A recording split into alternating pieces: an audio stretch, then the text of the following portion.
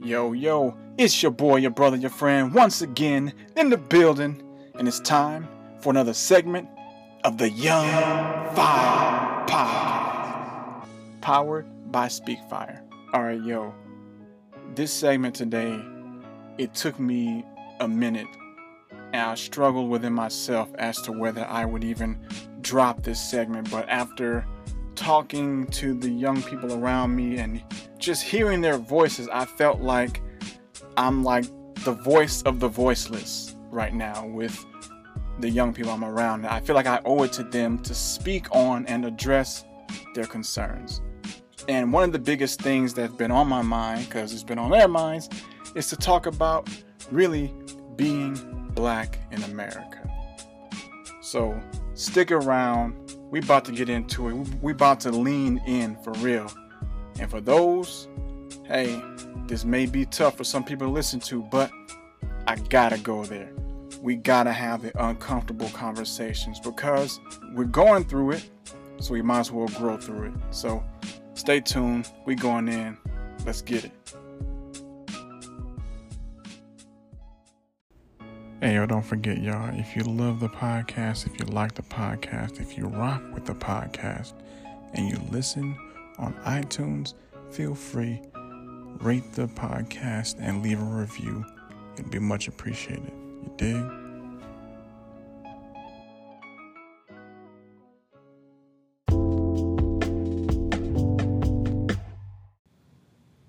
Racism means basically like a large part of a race feels that they're superior to another race. And so not only do they believe that, but they act on it. Examples would be in class. Sometimes I'd be the only black kid, and we read a book like, I don't know, Huck Finn, and then there's that uncomfortable moment, the magic word come up, and people would look at you and like, what's his reaction, and things like that. I was walking home from school with this one white girl, and we just gotten off the bus, and we were almost home, and there were these group of black kids that just got out of school. And she was like, oh, let's cross the street. There's a group of black kids. I don't want to run into them. And so she told me, which I don't even know why she would do that. I used to wear a sweatband, like, just to reinforce my wrist. And I had a teacher come up to me and say, you should take it off because it looks gang-affiliated. I've been in situations where, I had to cross the street because I didn't want to scare the white lady that was walking. It would get to the point where I would start to count how many times a woman would clutch her bag. When I was 16, I was leaving my mom's house in my pajamas, which had snowmen on them, with my brother, and we were actually stopped by the police rather aggressively. I've been stopped by the cops on my way between classes because we have two separate buildings, walking from one building to the other building, as my white students in the same class walked by me. We live in a world where my mom has to be afraid when I walk outside from the people that are like meant to protect me. And I don't like when my mother feels like that. I love my mother. I want her to always be happy. All right. You heard at the top of the segment. We're talking about black in America.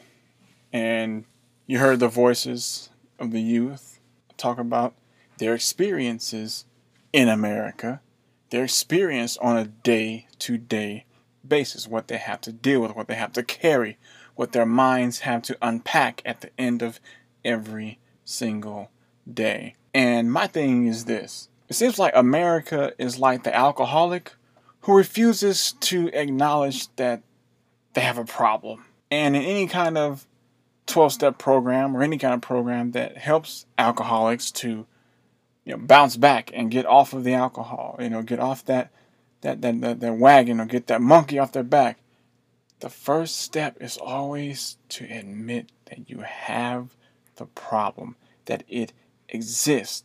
And America is still at a point where it refuses to believe that there's a problem. So America keeps trying to sweep this issue of race under the carpet.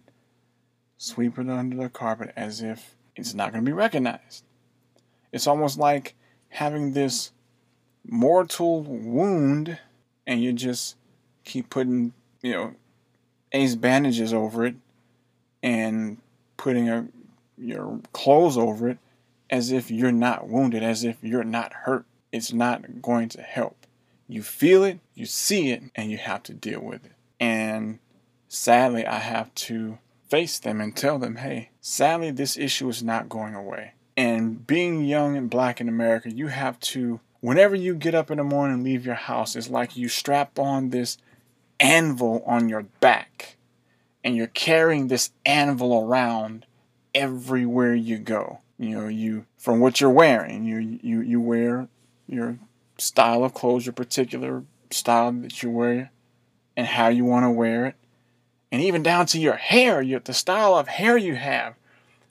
Everything about that is looked at and sized up as criminal, as troublemaker, as I need to cross the street if I see this person coming, or when they walk past my vehicle, I need to hit the automatic lock on my door, or hey, what they're wearing looks like it could be, gang affiliated or whatever have you. And it's tiresome, it's cumbersome rather.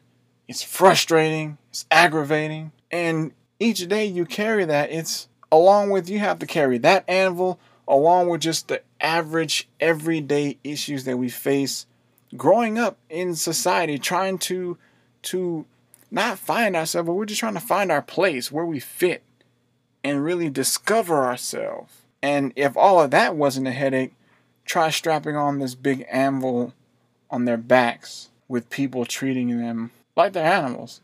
People treating them like they don't belong. People treating them as if, like you're a nuisance. A menace to society, rather. I don't understand it.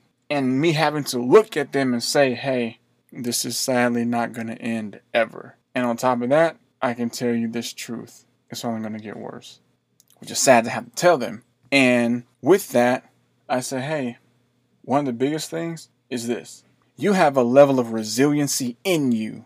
Think about it. Your culture of people were brought over here against their will, away from everything familiar, foreign land, foreign tongue, language, and you're forced to do all this labor. And over the years, you start to become normalized to not just this foreign country, this foreign land, but this foreign tongue. It starts to become normal, and sadly, the torture and hatred, the vitriol hatred that you deal with, all that has become normal.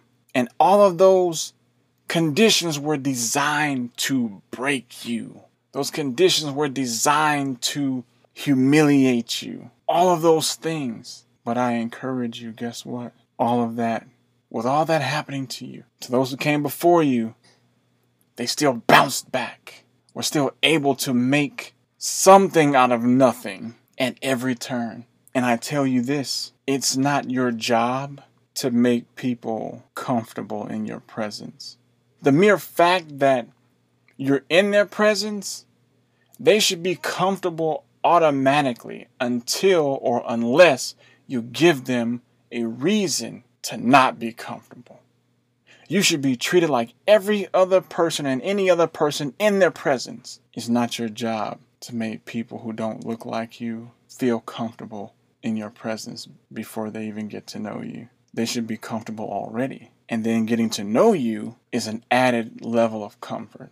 Oh, okay, this person's a great person. We have this in common. Okay, whoop-de-whoop-de-woo. You can do that. You should do that. But I shouldn't have to, or you shouldn't have to, we shouldn't have to set anybody at ease in our presence before they even try to get to know us. That's that anvil being carried around.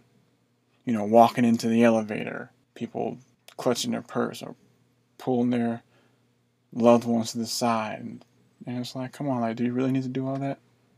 Stop believing the narrative that the news outlets and media, stop believing all that stuff that they put out. It's not true.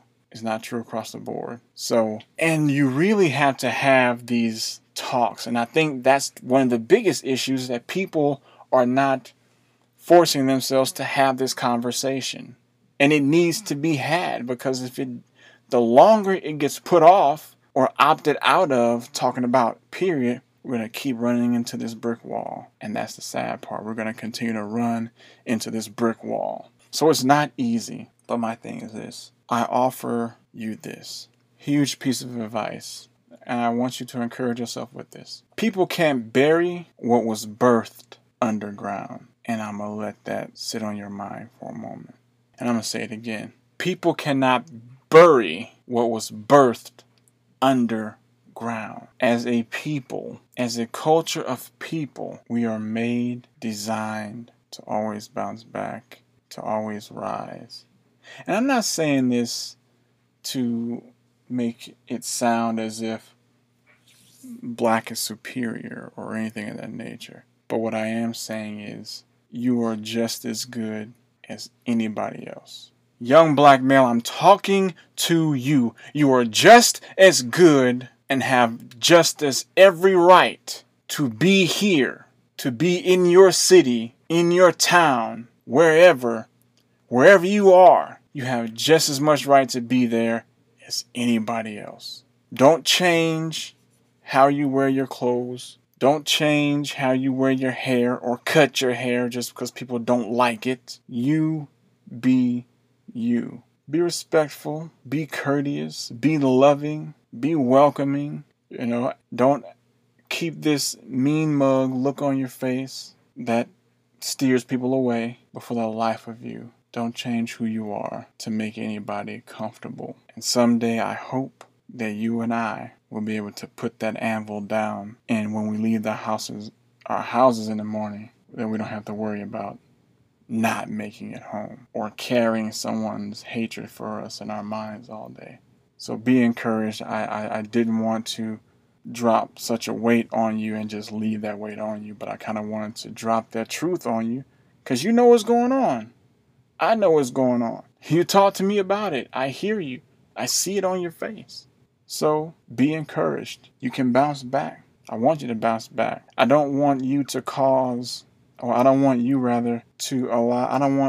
let the situations that are going on around you to cause you to have a hard heart. Just bounce back with your resilient self. And you already know, until next time, deuces. Welcome to Speak Fire, and that's fire with a Y. Let us light the fire in you.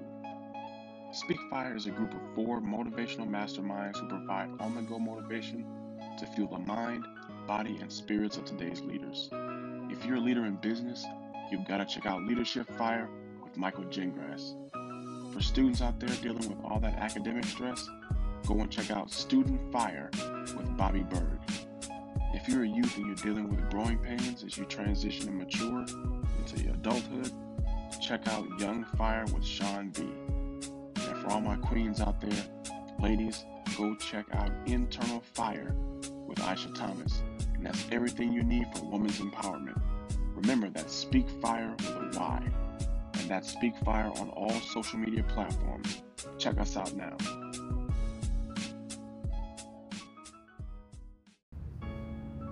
Yo, when you get 4 mastermind leaders, mentors, and motivators to join forces with the goal of transforming lives, nothing short of motivational, inspirational, and transformational magic happens. Speak Fire is your go-to for on-the-go, muse-worthy, empowering segments. For all you students out there dealing with the press of academics and school life, check out Student Fire with Bobby Bird. For you listeners who are leaders needing more of an edge, check out Leadership Fire with Michael Gingras. And to all the queens out there, check out Internal Fire with my girl Aisha Thomas for that queen tip of the day and all things women empowerment. And for all my young people out there maturing and navigating through this thing called life, check out Young Fire with Sean B.